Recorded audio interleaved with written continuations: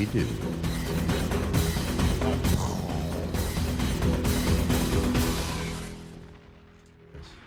Premature explosion. There you go. No comment. I have a guest on the show. I know him well. Today you're going to find out a little bit about him. It is lawyer extraordinaire on the criminal side, the one and only Kenneth Edelin. Welcome to Court Radio. Thank you, sir. Good morning. Good morning. Good morning to all your listeners. Ken is with the law firm of Vanderveen, Hartshorn, and Levin. We'll also take your calls. If you've got a legal issue, jump on the call early because a lot of times our callers get stuck on hold because the show's only an hour. Only an hour. I've been trying to negotiate for a 6-hour time slot. Can you imagine doing a 6-hour show? Wow. I've done it. Yeah. HAT, talk radio, yeah. Yeah. All night, overnight. Overnight, yeah. You know what people want to talk about overnight? No? Tell us. Love Love relationships. Yeah. Oh, well, that's your specialty. Oh, my God. talk the person out of committing suicide once. That's the real story. Wow. Yeah. But that's a long shift. One thing about our guest today. Yes, sir. Bruh, you check every box. Morehouse, Howard, Omega. That's it, bro. That's the black resume right there. I appreciate it. Just trying to do what we do. Omega Sci-Fi. Yeah. What's this? You gotta ask him. What's this? Don't worry about that. You gotta ask him. But first of all, I know it ain't that, what you just did. Whatever that is. Don't mess with it. Hey. Everything ain't for everybody. Don't worry about that. There's some kind of hand signal that this white Jew does not understand. Okay, and Y'all got signals too. Now I'm just saying. I don't know. Yeah. Oh, hey. Oh, hey. Oy vey or something. Put it like this: it ain't for everybody to understand. All right. It's there. You saw me defer. You got to make your meetings. Yeah. I mean, I was a Mason, so I get the the secrecy. There thing. you go. Ah, come on now. How were you a Mason? How's that past tense? Well, I'm still a Mason, but I haven't been. So I haven't been making my meetings. You're not a practicing Mason, so to speak. So to speak. Yeah.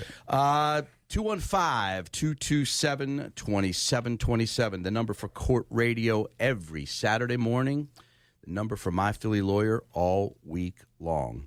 So, Mr. Edelin, you began your career at the Defenders Association. I did. Now,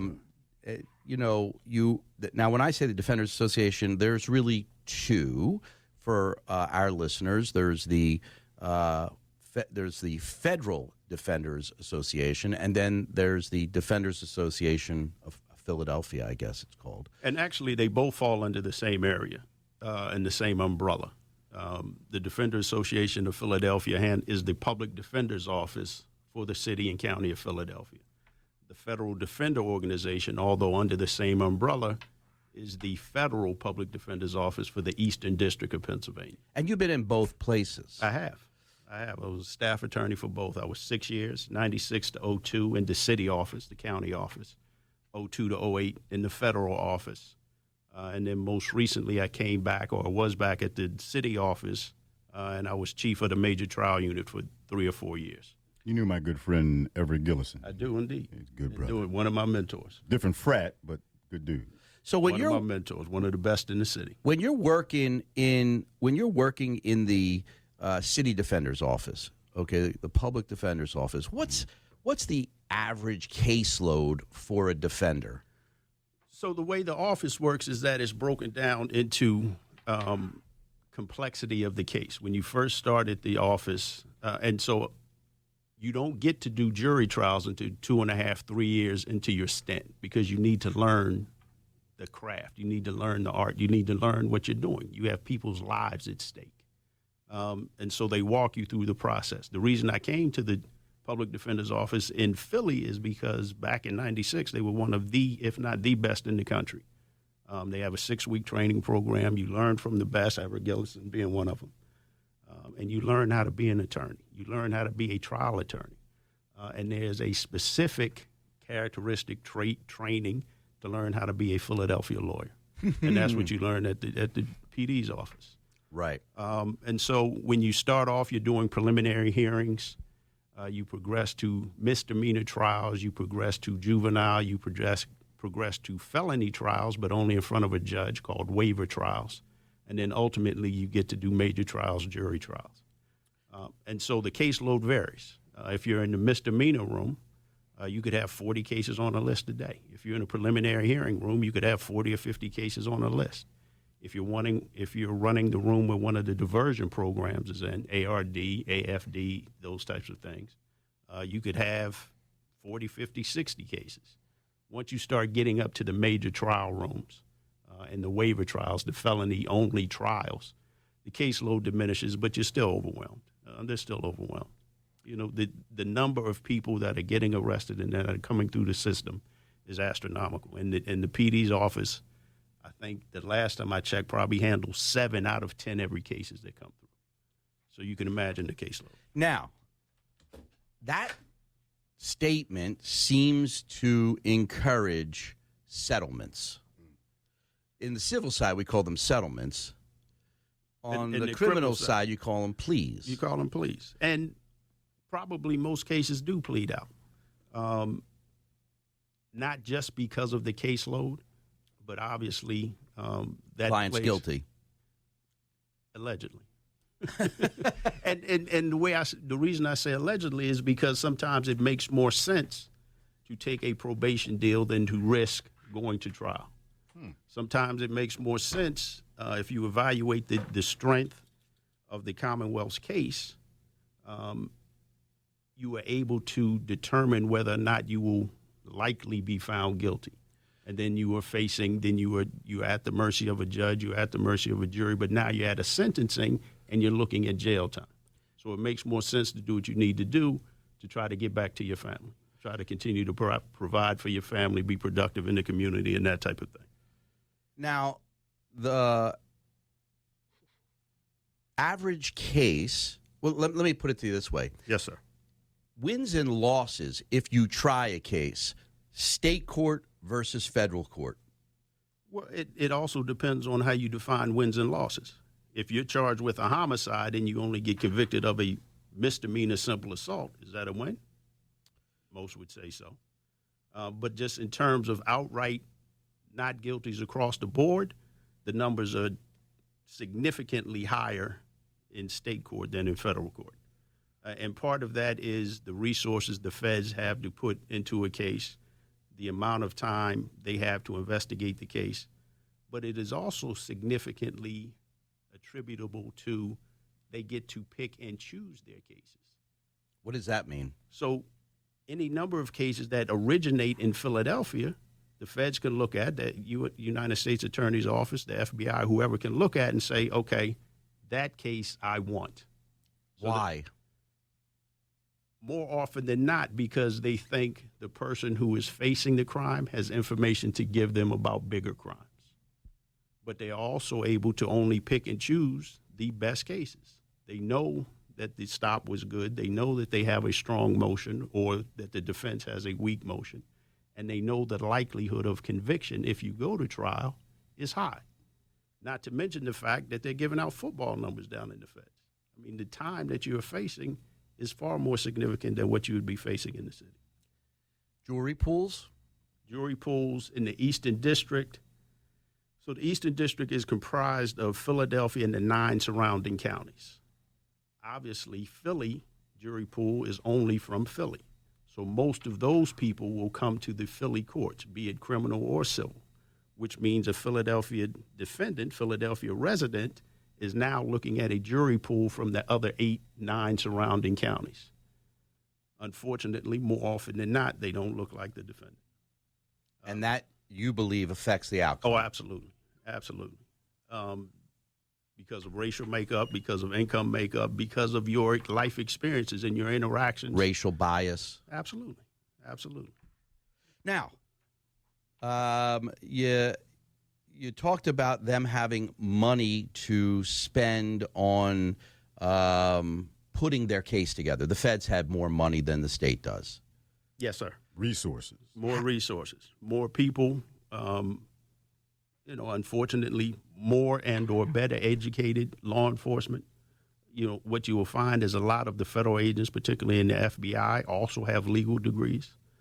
So they're able to evaluate cases. They're able to make sure things were done properly ahead of time before they decide to take the case, which again helps them in their conviction rate, helps them in the number of pleas that they get, because the cases are better prepared. They're better prepared from the prosecution side to go to trial. Now, let's segue. You're now private counsel. Yes. And you I would presume you would have more resources now to prepare your case. Well, we have resources. We have access to investigators. We have access to mitigation specialists. We have access to experts.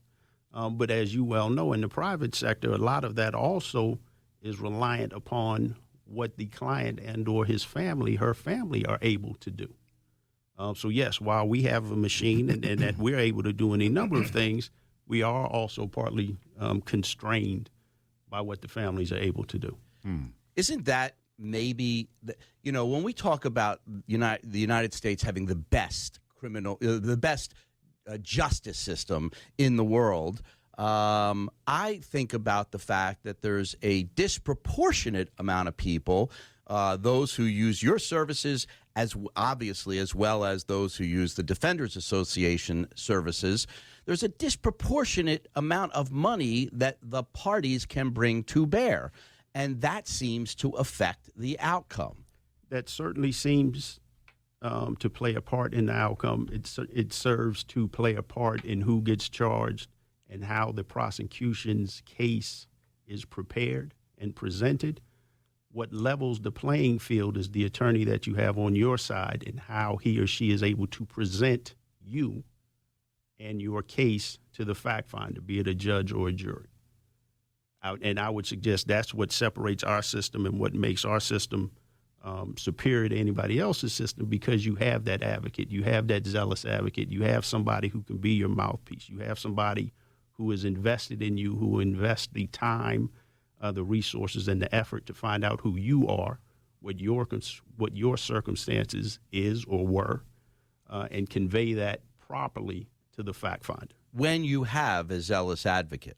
Absolutely. When you don't, sometimes we see in the Defenders Association and in private, and maybe even more in the private sector, where attorneys are ill prepared. It's kind of like, they're going through the motions and they miss things. How often does the appellate courts step in on these cases where there is an allegation of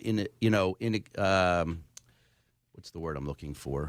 Ineffective assistance of counsel? How often does the appellate court step in and have a redo? Very rarely. The appellate courts may hear the case, and I haven't checked the numbers in a while, but I'm sure the number of cases that get overturned or sent back is certainly less than 10%, probably less than 5%. So the importance is to do it right the first time. The importance is to have the advocate the first time, because the likelihood that you're coming back on appeal is slim to none. How often, what's your percentage of cases that are resolved by a plea agreement versus those that actually go to trial to verdict? Most of the cases get resolved by plea. But it's important, again, you're able to get a case resolved that's in the best interest of your client because of the time you spend with the client, because of the time you spend with the client's family, because of the time you spend and invest learning who that person is, so you can present that holistic picture to the prosecutor, so you can help the prosecutor see and evaluate the actual value of the case. The prosecutor's unfortunate job and or tact seems to be just get convictions, charge them with everything, throw it at the wall, see what sticks. So it's up to your advocate, your mouthpiece, to explain why, no, that's not this case. That's not this person. Let me let you know who he is, or she is. Let me let you know what those circumstances are, so we can actually come to something that makes sense for everybody. Has social media changed your job? Makes it incredibly harder. Why? Because we have, as a society, gotten to the point where we want to tell everybody everything. We want to show everybody everything. So when you say you got the right to remain silent, that includes you should shut up on social media, too. You should always shut up. Shut down. Okay. You should always shut up. Whenever you are confronted or your family is confronted with law enforcement and you are the target of their inquiry, your answer should be no comment, call Ken. Okay. It's a pretty simple Pretty instruction. easy, right. You'll be surprised how many of our clients Don't do that. don't do that. Really. Name, date of birth, address at most. After that, no comment, call Ken. That's on either side, public defender, private sector, The civil side. The civil side, yeah. You know, I'm representing a client who's got a significant injury, brain injury or a spinal injury. And all of a sudden I see pictures of like rock climbing on Facebook. And then they go on to say, well, you know, I really, that was just a posed picture and I really had a hard time. But none of that comes out. They don't look good. And then the defense, they grab that picture and they hold it up to the jury, and all the jury sees is that bad kind of image. Looks bad. And then the client is backpedaling to explain how it's not really what it seems to be. None of that needed to happen if they didn't put the picture up in the first instance. I don't get it. And it's also important to remember when you're charged with a crime, each crime has certain elements. The first element is who did it. Therefore, your identity is an issue. So if you're on social media in the same clothes that they say the crime was committed, if you're on social media with all of your tattoos showing, and that's part of the identification, if you're on social media holding guns, Doesn't help. bragging about this, that, and the third, Right. there's no way that can help you, right? That only hurts you. Yeah. So, all right. Well, Shut up, right? Yeah. Tip one, shut up. 215-227-2727. If you've got a legal issue or question, feel free to give us a call. If you want to jump in on this conversation with Ken Edelin, please do so. Was there, I don't know the answer to this question, and we've known each other for years and years. Absolutely. In a very, in an intimate fashion that Ken worked for me. Many moons ago. Yes. And I've actually been on the radio once or twice back then. Was he a good employee? Very good. Nothing bad to say. There you go. But I also want to get invited back. No, Ken was with me for a number of years. And so, but I don't know. What was the motivating factor for you to become a lawyer? Like, what started your path in your career, your path of going to law school? So once I graduated from Morehouse, I went back to D.C. where my mom lives, and I worked there for 3 or 4 years. One of my main jobs was that I was a counselor and actually ran a couple group homes for pre-adjudicated youth. They had been arrested, but they had not been adjudicated guilty or not guilty yet. And one of my functions was to take them back and forth to court, and I had to give a report to a judge about how they were doing in the facility. And quite frankly, I was frustrated at how they were being treated. I was frustrated with the process. I was frustrated with, black and brown boys getting railroaded, getting entangled in the legal system and not being able to get out. So I could fuss and whine and cry on the outside, or I could get inside and try to do what I could do to help. I went to law school to be a public defender. That was the whole reason I went. And it was the best decision I've ever made. Back in 96, when I came out of law school, the two best public defenders' office were either Philly or D.C. I had worked in in D.C. for 3 to 4 years. So I decided to try Philly. Absolutely the best decision I ever made. I grew up in the Philadelphia Public Defender's Office. I grew up in the Criminal Justice Center down there at 13th and Phil, but I learned how to be a lawyer there. Did you ever get burned out? You always get burned out. And as a supervisor and even as an older attorney, what I always try to explain to the younger attorneys is you have to have an outlet. You can't just do this because you will get burned out. You are encountering trauma every day. I don't know the specific. I don't know if it's secondhand trauma, is initial trauma is, but you have to find productive ways to get a release. You have to be able to disconnect. You have to be able to turn off. You have to be able to step away, because if you don't, you are subjecting yourself to harm, number one, and then because of that, you're doing a disservice to your family, and you're doing a disservice to your clients. You're not able to represent them. I met Everett when I was working in the Nutter administration. We would talk a lot about the public defender's office, and what you said rings true. There's like a zealous camaraderie. There's this everybody, they wanted to do it for a specific reason. For what you said, there was a need to go in there and do the right thing, the fight for the little person. There was that was always a part of it with him. Keir Bradford Gray. Absolutely. That seems to be a part of your ilk, people that go into that office. And certainly for those warriors for the cause. Certainly those that do well, certainly those that last a while. You know, obviously there's a population of people that come to get the experience so they can then cachet that into one of the big law firms. Because, you know, you're not really going to court. You're not trying anything. But so if you can come to them and say, I have this trial experience, that makes you more marketable. Dean, if you see that on a resume, the Philadelphia Public Defender's Office, do you go, okay, that guy's good, or that person's... You know, there are many differences between what I do in the civil arena and what Ken does in the criminal. But you know that they know their way around the courtroom. They know how to ask a question. They know what not to ask. And so teaching somebody who has criminal experience the differences in civil is an easier task when you are a trial lawyer and you have that criminal experience. So, yes, absolutely. And as Ken said, there's really no better place to have gotten the experience than the Philadelphia Public Defender's Office. Good training ground. Yes, absolutely, 100%. And one of the most important things you learn is how to listen. So, yes, you know how to ask a question and you know how to structure a case, but you also have to listen for the answer. You can't be tied to a paper. You can't be tied to a set of questions, because then you're not being effective. And what I try to explain to the younger attorneys is you're having a conversation. You're having a conversation with the intent and the interest of hearing what the other person is saying, because that is how you pick through the case. That is how you get a fuller picture. That is how you understand what is actually going on, so you can then communicate it to the fact finder. All right, folks always have this question, so I'm going to have to ask it. Yes, sir. The evidence points to your client being guilty.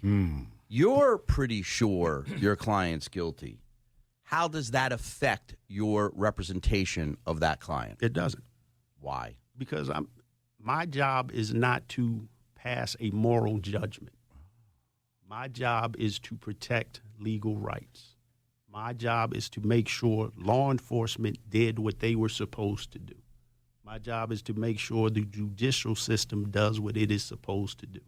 My job is to communicate who you are, what your circumstances are, to the fact finder, and hold everybody else accountable to make sure they did what they were supposed to do. My job is to also make sure you understand the strengths and weaknesses of your case, the strengths and weaknesses of what law enforcement will say, and give you the information to evaluate how you want to proceed, whether or not you want to go to trial or whether or not you want me to get a deal. I've had any number of people say, Ken, yes, I did that, but what they're asking for me in terms of time is too much. And I say, all right, well, then I'll lace my boots up. Right, because I guess you're digging into any mitigating circumstances that may be at issue, even though... Well, sometimes the best thing a good trial attorney can do is realize the weaknesses in his case, right, and focus on the things he can make a difference on, such as mitigation. You have to recognize the weaknesses, because you're not doing your client a service if you're not telling them what that is. The attorney-client privilege is real. The stuff you know stays with you. It's real and it's absolute. You cannot violate that. And it's not admissible in court. You can't be called back later for something that person did, because whatever happened between the two of you has to stay with you. Absolutely. No matter what. And there's an even a greater significant point in that it doesn't matter if mom, dad, boss is paying my fee for you. Our conversation can't go to them unless you tell me I can tell them. So I've had any number of cases. I've had any number, and I apologize for cutting you off, but I've had any number of times where I am in the firing line from parents, from employers, from whoever, because client has told me, yes, I did this, but you can never tell my folks. A lot of times this happens with sex abuse cases or child abuse cases and that type of thing. Yes, I have this sickness. Yes, I've done this. Yes, do what you can to get me the best deal. All the while, mom and dad are saying, no, it can't be Johnny that did that. I know Johnny. I didn't raise him like that. So I know he's not doing that with children. And I have to just take, and so everybody hates me. Right. Right? Because I can't tell them that. Why are you forcing my son to take a deal? Why are you forcing my daughter to take a deal? Why are you saying he needs to plead? The stuff you know, man. You guys sound like you could use some therapy yourselves. The trauma. Oh, absolutely. Yeah. And You again, spoke about the trauma, and public defender. That goes back to needing positive and constructive outlets. What's not your outlet? destructive What's your outlets? I got 4 kids. Yeah. Yeah, that's enough. And just had, had one baby grandchild. He's a runner. He's a runner. I get to run around and live vicariously through them and enjoy what they do. And I get to That'll do turn it. my phones off, turn the TV off, turn the internet off, listen to music, and smoke a cigar. All right, line 3, Mia from West Oak Lane. Mia, welcome to Court Radio. Mia? Hello, Mia. Mia's gone. All right, there you go. Folks, if you want to give us a call, 215-227-2727 is the number for Court Radio, the number for My Philly Lawyer, and we'd be happy to talk to you today. We'll be right back in 2 minutes. I'm Dean Weitzman. If you have a history of using chemical hair straighteners and have been diagnosed with uterine or endometrial cancer, call My Philly Lawyer now at 215-227-2727. Frequent use of chemical hair relaxers can double the risk of uterine and endometrial cancer. If you've been affected, we will fight for you. Call 215-227-2727. My Philly Lawyer, when winning matters most. When we say winning matters most, we mean it. My Philly Lawyer just helped secure an $80 million victory for a client suffering from a defective medical product. Whether it's a motor vehicle, workplace, or medical malpractice injury, My Philly Lawyer gets results. If you've been injured and want aggressive, thoughtful, thorough representation, call My Philly Lawyer first. Philly's legal champions, 215-227-2727. My Philly Lawyer, when winning matters most. I grew up here, went to school here, raised my kids here.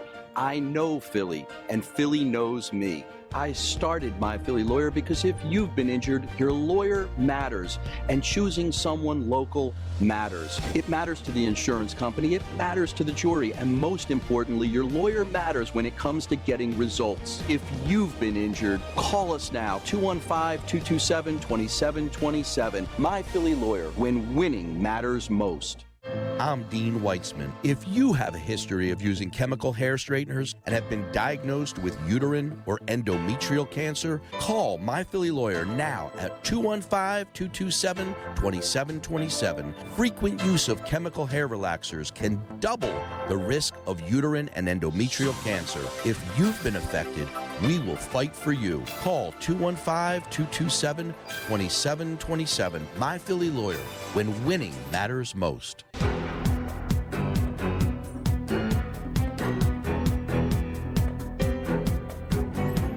Need more legal answers? Here's more Court Radio with your host, Dean Weitzman.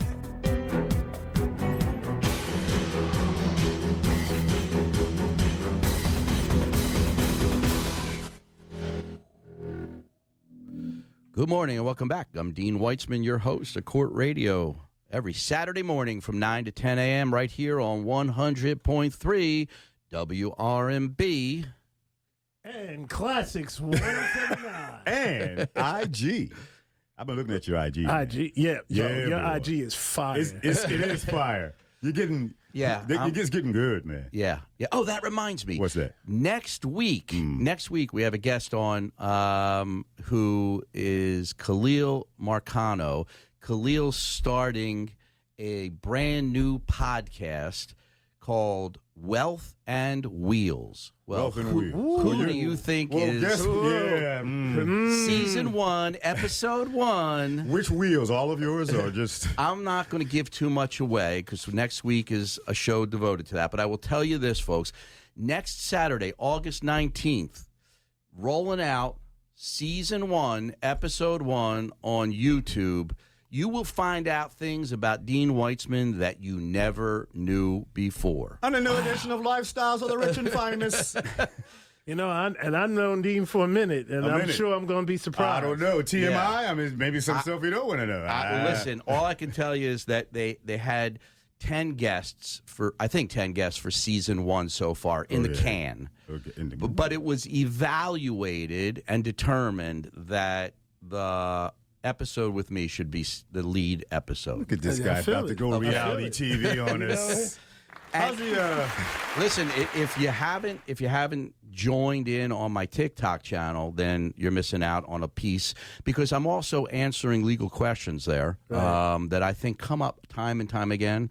And so I am answering legal questions on TikTok, but also giving you a little glimpse into the life of Dean Weitzman. You know, and after last night, I came in last night after a hip-hop concert. Happy birthday, hip-hop, by the way. 50 years. Yes, 50 years of hip-hop. 50 years old. August 11th, 1973. There was a lot of cops out there because there was a bunch of accidents. Oh. And one thing you can see on Dean's TikTok is what to do with a car accident. Like, you can't say it enough what you need to do. Oh, you saw that TikTok episode? Yes. I saw that too. I did. What you need to do when you get into an accident. It's so important. And it's simple. Yeah, but we're not going to tell you on the air because you should go to my TikTok channel. It is My Philly Lawyer TikTok, and you'll get all the answers you need to life's problems. Two things. You been getting any calls from folks riding on buses lately? Sept is having a bad. Yeah, they're having a bad too. I'm like ridiculous. I've never seen this like this before. Yeah, well, I'll tell you, we actually tried to schedule some depositions of SEPTA drivers on our cases, and there was a day where they said, "Oh, we're not doing anything on that day because everybody's in training." That's so right, because they had to go into a mandatory training because the federal government is like, "What are you guys doing? What's going on down there?" Yeah. You know what I mean? You're taking our money. You need to be safety to our standards. We have a trial coming up against SEPTA involving a gentleman who was having an interaction with a drug on the bus and had lost his mind, and he kind of falls out of the bus and is looking for his phone that dropped under the wheel of the bus. The SEPTA operator looked at him under the bus and still pulled off and crushed his arm under the wheels of the bus, despite the fact that the driver saw the whole thing unfolding, never called the police, never called an ambulance, and just pulled off. Yeah. SEPTA. So, SEPTA's got some real issues lately. Southeastern Pennsylvania Transit Authority. How's the hair relaxer thing coming? But let me just say one more thing about SEPTA. I just can't say this enough. They are a Commonwealth entity, and because of that, they're covered under the Commonwealth immunity statute, but also the Commonwealth cap on damages. Mm-hmm. And so they could crush my client's arm, roll over his arm, and the maximum that they'll ever have to pay is $250,000. How do you change that? How do you change that? Folks, you got to go to your politicians and tell them that cap is over 40 years old, getting on almost 50 years old. And what was $250,000 50 years ago is not today. And yet they have no courage to raise those limits. It's actually being heard in September by the Supreme Court for the second time in about 15 years, where that cap is being looked at as being unconstitutional. And if the court finds it's unconstitutional, they have the authority to eradicate it and just leave it wide open and then force the government to come in and establish a new cap. But right now, it's go to your politicians. But, the Supreme Court said to the politicians years ago when they had this issue, they said, we're not going to change it. It's the politicians who need to change it.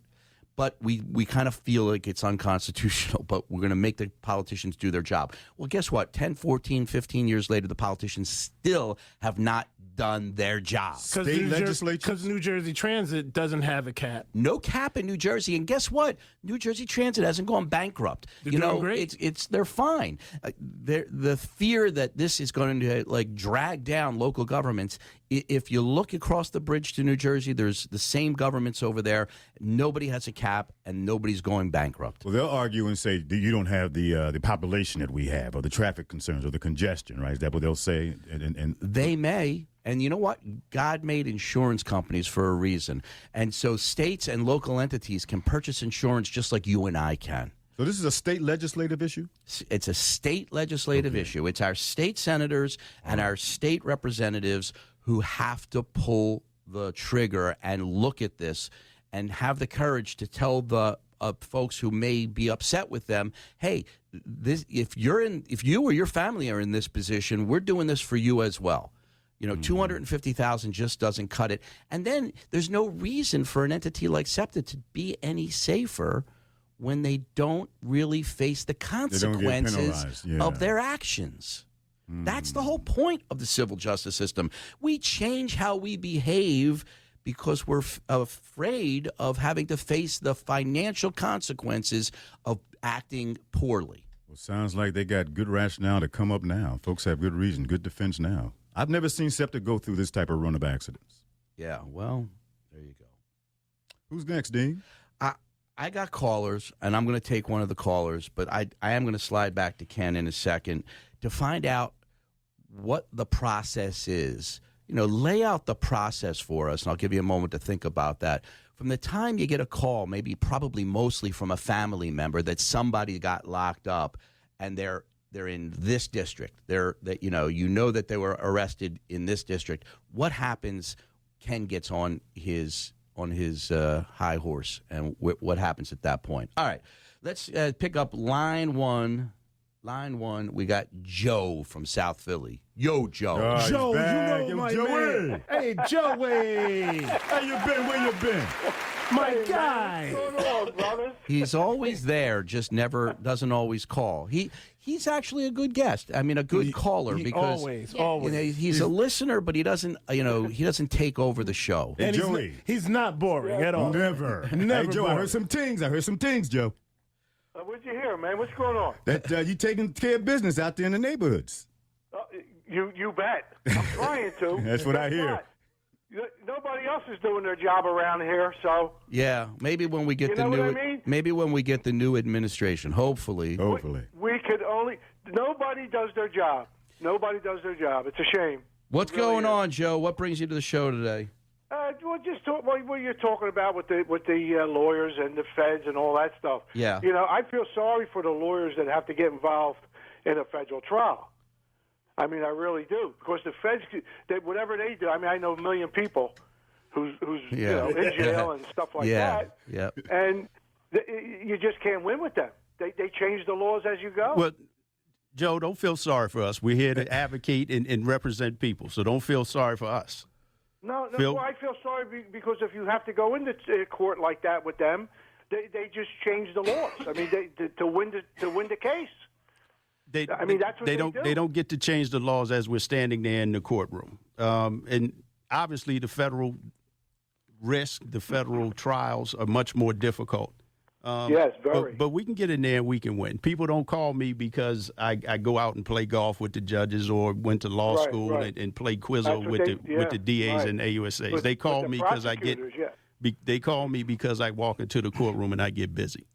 And you've been Yeah. in both. You've been in both. I've been in both. You've been in federal court. Having your stint in the Federal Defenders Association. You've been in state court. You know the players. How important is it to have the respect of your opponents under those circumstances? You have to have your respect, but you get your respect not because they know you and not because you're their buddy. They get your respect because of what you do before you get to the courtroom and what you get in the courtroom.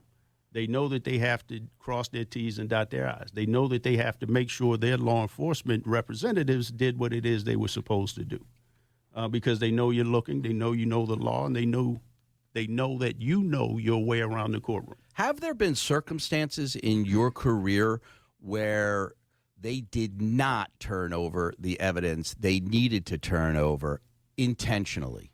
That rarely happens in the federal court. I will say that. It is much more prevalent in the state court, unfortunately. And what happens when that happens? If we ever find out, there's hell to pay. That is a violation of what's known as Brady. That's called a Brady violation. If they have evidence, they know about evidence, evidence is in control of the Commonwealth, and that's not just the district attorney. That's not just the officer. And the appellate courts are really hard on that, right? Oh, absolutely. Absolutely. You have to play above board. I know it seems like the goal of the district attorney's office or the U.S. attorney's office is to get convictions. But in all reality, it's to seek justice. It's to make sure justice is done. And so, therefore, if you have information that my client didn't do it, or my client was somewhere else, or somebody else may have done it, it is your responsibility, and the court recognizes that, and have passed laws to that effect that you have to let defense counsel know. Joe? Joe? Yes, sir. How are you? How's the family? Good. They're doing good. Thank you. How's everybody with you guys? We're good, but your health is good? Yeah, I'm hanging in there. Yeah. He's still kicking like Bruce Lee. I'm kicking, baby. All right. Well, tell everybody we send our regards, Joe. Thanks for giving us a call today. Joe, I appreciate your call and your question. Thank you. Thank you, Manuel. See you later. You too, buddy. Take care. Line 3, Tim from North Philly. Hey, Tim, welcome to Court Radio. Yeah, I got a question. Yep. I wanted to know how you go about going about getting rid of your. I'm TIN from North Philly. Yeah, I know you are, Tim. Yeah, I want to know how you go about expunging your case. Expunging your case. All right, we got to the question. How do you expunge your case, Ken? So, Tim, part of the biggest question is going to be what kind of case it was, what is the conviction. In the Commonwealth of Pennsylvania, most felonies, if not all felonies, you cannot get expunged. The vast majority of misdemeanor convictions cannot be expunged. And so the question is going to be what conviction that you have, how old is it, because that informs us as to what we are able to do. A lot of times what we have to do is actually apply for a governor's pardon, and that is a whole separate process where we gather your information, gather mitigation information about you, talk about how you've changed and what productive you were doing in the community since that conviction, and why this conviction is holding you back and preventing you from being even more productive and more valuable as a citizen. Then we prepare a packet and we submit that to the governor's office. I tell people right up front that is a much longer process. That is a much more involved process. It's typically taking 18 to 24 months before they even start to review it. And, a lot of times they decide it right on the papers, on the brief that we submitted, on the packet that we submitted. But sometimes there's a need for a hearing. But, again, a lot of the determining factor is what it is you were convicted of. Unfortunately, in Pennsylvania, the easiest things to get expunged are summary offenses and or just the mere fact that you have been arrested, because those stay on your record. And a lot of people don't notice. They go for a job. They were arrested. They were found not guilty, or charges were dropped. But it doesn't disappear. And they go for a job. Somebody runs a background check, or they apply for insurance, or they try to buy a house, or they try to get health insurance. And this pops up even though it's just an arrest. So I would suggest it is as important, if not more important, to make sure you don't have just non-existent convictions that are still on your record, because those can be expunged. So, again, all felonies and most misdemeanors, especially misdemeanors of violence, are not expungible currently. And that's the important thing, because one of the things that the legislature has begun to do is criminal justice reform, and the expungements that can occur today that were not able to occur a mere few years ago are because of that, and they are expanding it or trying to expand it all the time. So that's worth a circle back, every year, I would say, because new legislature is always coming up, which is attempting to expand that which is expungible. And Dean, it's important to note and to give a shout out to the Defender Association because they are leading that charge. They have always been leading that charge. They are responsible for the majority of the changes in the law that benefit the citizens. All right, TIM from North Philly, thanks for being a part of the show today. Have a great Saturday. I got one more question. Yes. Hello? Yes. Yeah, by it being non-violent, you can't get expunged? No. A felony, a nonviolent felony, cannot be expunged currently. I think there's one minor exception if you're over 70 and haven't had any other convictions for like 20 years or something, astronomical like that. But as a general principle, no, felonies cannot be expunged. All right. There you go, Tim. All right. Tell us. I'm going to give you like 3 minutes. What's the process? I call you. My kid's arrested. I don't know what's going on. And I don't know what's going on, but here is where he is. That's the last I heard. What are you going to do? So, and I'm going to even take it one step. I'm going to take it back a step because a lot of times we get calls from people who say, look, I hear the police are looking for me or I'm afraid charges may be brought. Mm-hmm. And then we can get involved at that point, and that's what's called a pre-charge representation, where we serve as your advocate. We reach out to law enforcement. We reach out to district attorney's office and try to prevent you from getting charged. In the event that you do get charged or you're trying to find your loved one, obviously you've been arrested. You will then have to get processed. Mugshot, fingerprints, biographical information. Again, it's important. Name, date of birth, address. I don't have anything else to say. Call Ken. Shut up. Don't post right? anything. You don't know their level of experience. You don't know their training. They're not there to help you. They're there to investigate a crime. All of their questions, all of the information that they are trying to get from you out of the basic biographical information is to help them prove their case. You're not going to outsmart them. They've been doing this too long. They know the tricks. They have the training. You then go what's known as a preliminary arraignment, where you go before a commissioner because it's time for you to get bail, right? So it's important to have an advocate there with you, either on the phone or in person, so you can have them speak to the commissioner to explain why your bail should not be ridiculous. Because you want to be able to make bail so you can get out of jail. If you can't make bail, you are sitting in jail until the resolution of your case. After the preliminary arraignment, you have, if it's a felony, what's known as a preliminary hearing. Preliminary hearing is where the Commonwealth has to establish to a judge that there is enough for the case to move forward. It's not guilty or innocent, so you're not putting on any evidence. You standing up and hollering, I didn't do this, doesn't matter there. The only question is, Commonwealth, do you have enough that a crime was most likely committed and this person is most likely the person that did it? But you need an advocate there because we can get charges thrown out, we can get whole cases thrown out, but we can also evaluate the case. We can hear what the evidence is. We can listen to what the witnesses are saying, and we can therefore evaluate if there are any pretrial motions, motions to suppress, and trial strategies. And so all of that occurs before you really get into the meat of the case. Before you're ready to go to trial, before you start getting discovery, which is the police documents, and before you're figuring out whether it's a judge or a jury trial. Absolutely. Folks, we're sharing some information with Ken Edelin, who does criminal defense throughout this area. But we're going to be back in 2 minutes right after this quick break. I'm Dean Weitzman. If you have a history of using chemical hair straighteners and have been diagnosed with uterine or endometrial cancer, call My Philly Lawyer now at 215-227-2727. Frequent use of chemical hair relaxers can double the risk of uterine and endometrial cancer. If you've been affected, we will fight for you. Call 215-227-2727. My Philly Lawyer, when winning matters most.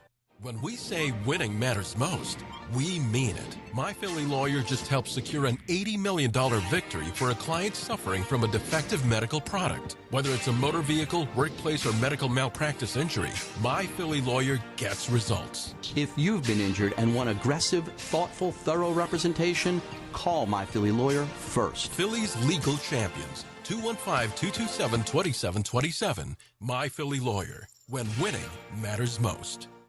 I grew up here, went to school here, raised my kids here. I know Philly, and Philly knows me. I started My Philly Lawyer because if you've been injured, your lawyer matters, and choosing someone local matters. It matters to the insurance company, it matters to the jury, and most importantly, your lawyer matters when it comes to getting results. If you've been injured, call us now, 215-227-2727. My Philly Lawyer, when winning matters most. I'm Dean Weitzman. If you have a history of using chemical hair straighteners and have been diagnosed with uterine or endometrial cancer, call My Philly Lawyer now at 215-227-2727. Frequent use of chemical hair relaxers can double the risk of uterine and endometrial cancer. If you've been affected, we will fight for you. Call 215-227-2727. My Philly Lawyer, when winning matters most.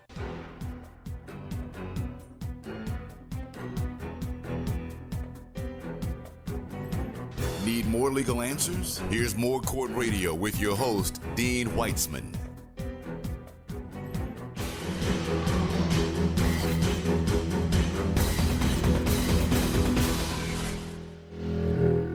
Ooh, I like that. I like that lineup. Yeah. Welcome back, folks. I'm Dean Weitzman, your host of Court Radio every Saturday morning right here on 100.3 WRMB. And Classics 107.9. What was that? Whoa, hot mic. We're in the studio with my friend Ken Edelin, who has spent his career defending folks who have been accused of crimes. Absolutely. And I want to know, we were talking about what happens with a case from beginning to end. When do you get retained? Do you ever get retained when somebody moves from the defender's office to private counsel? Yes, we get those often. We get that frequently. And most of the times it is not because the defender is unable to do the job. It is because the way the system is worked up and the volume of cases that the defender has, by the time you get to trial, unfortunately, you have probably been represented by 3, 4, 5 different attorneys. And that's just because of the nature of the system. And that gets frustrating, that you don't have the continuity. You don't feel like your version, your story is being heard. You don't feel like you're being represented. Right. To the best that you could be. Again, it doesn't speak to the skill level. It just speaks to the volume, the number of people that are coming through the system and the way it has to be set up. Well, that brings us to line one, Adrian. Good morning. Welcome to Court Radio. Good morning. What's Good morning. your question for Ken? Shut your radio down. Yes, I do. Shut your radio down. Okay. Yes, I do. My son is in trouble. I retained a lawyer, and it was in the state court at that time. Feds picked it up, and they appointed my lawyer as his lawyer in the federal court. My question is he still working for me, or is he working for the Feds? Obviously, I don't know who your attorney is. My answer is he is absolutely working for you. He's not even here in Philadelphia. Okay, but the answer is he's absolutely working for you. The way the federal court works is that there's a federal public defender's office.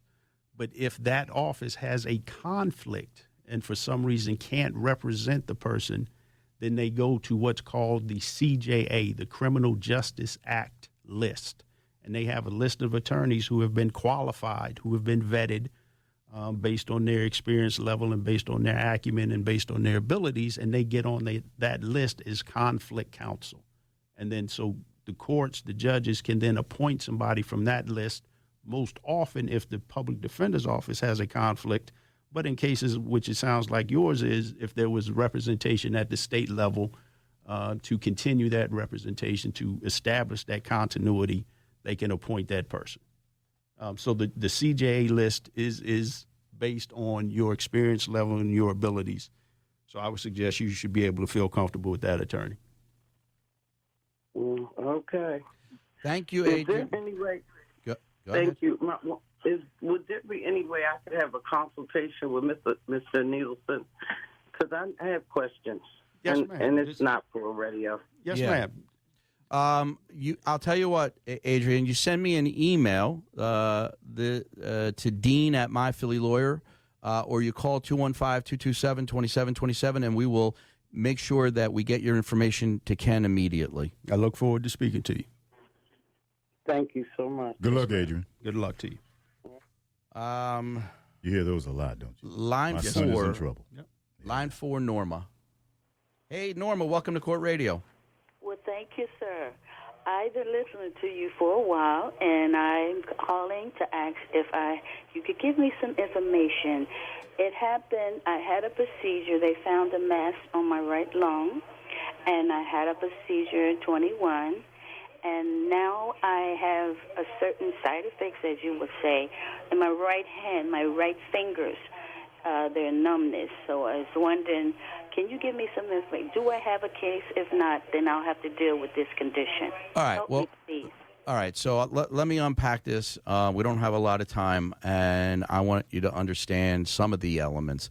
Number one, you said you had a procedure in 21, and what you didn't tell me is when the numbness and tingling in your fingers began. But let's presume it began close to the time of your procedure, that there was something done in the procedure where they damaged a nerve, so you began to experience within a month or two of the procedure, you began to experience these symptoms.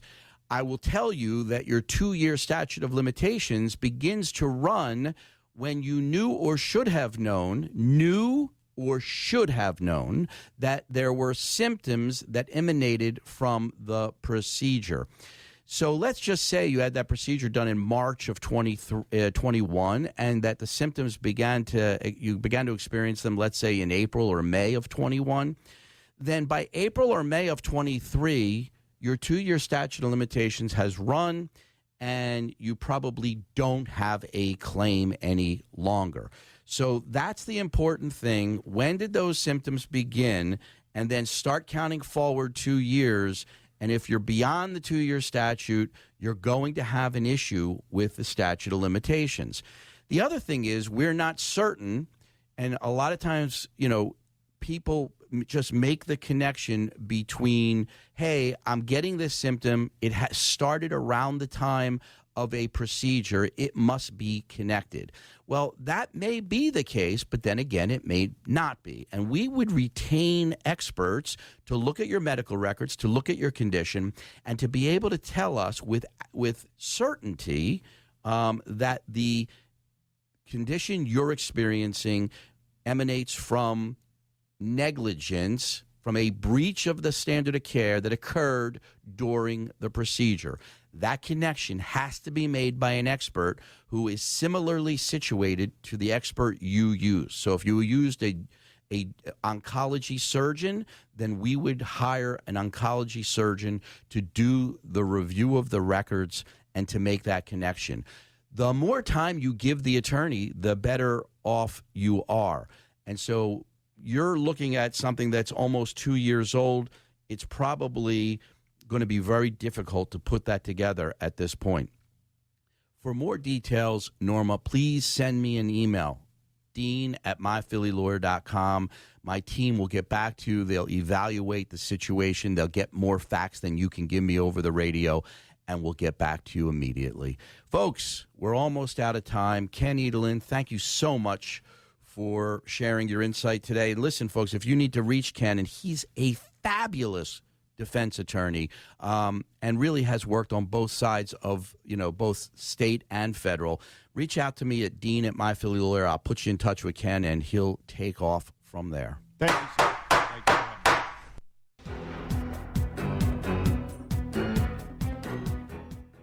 The preceding was a paid program of myphillylawyer.com. Live from the My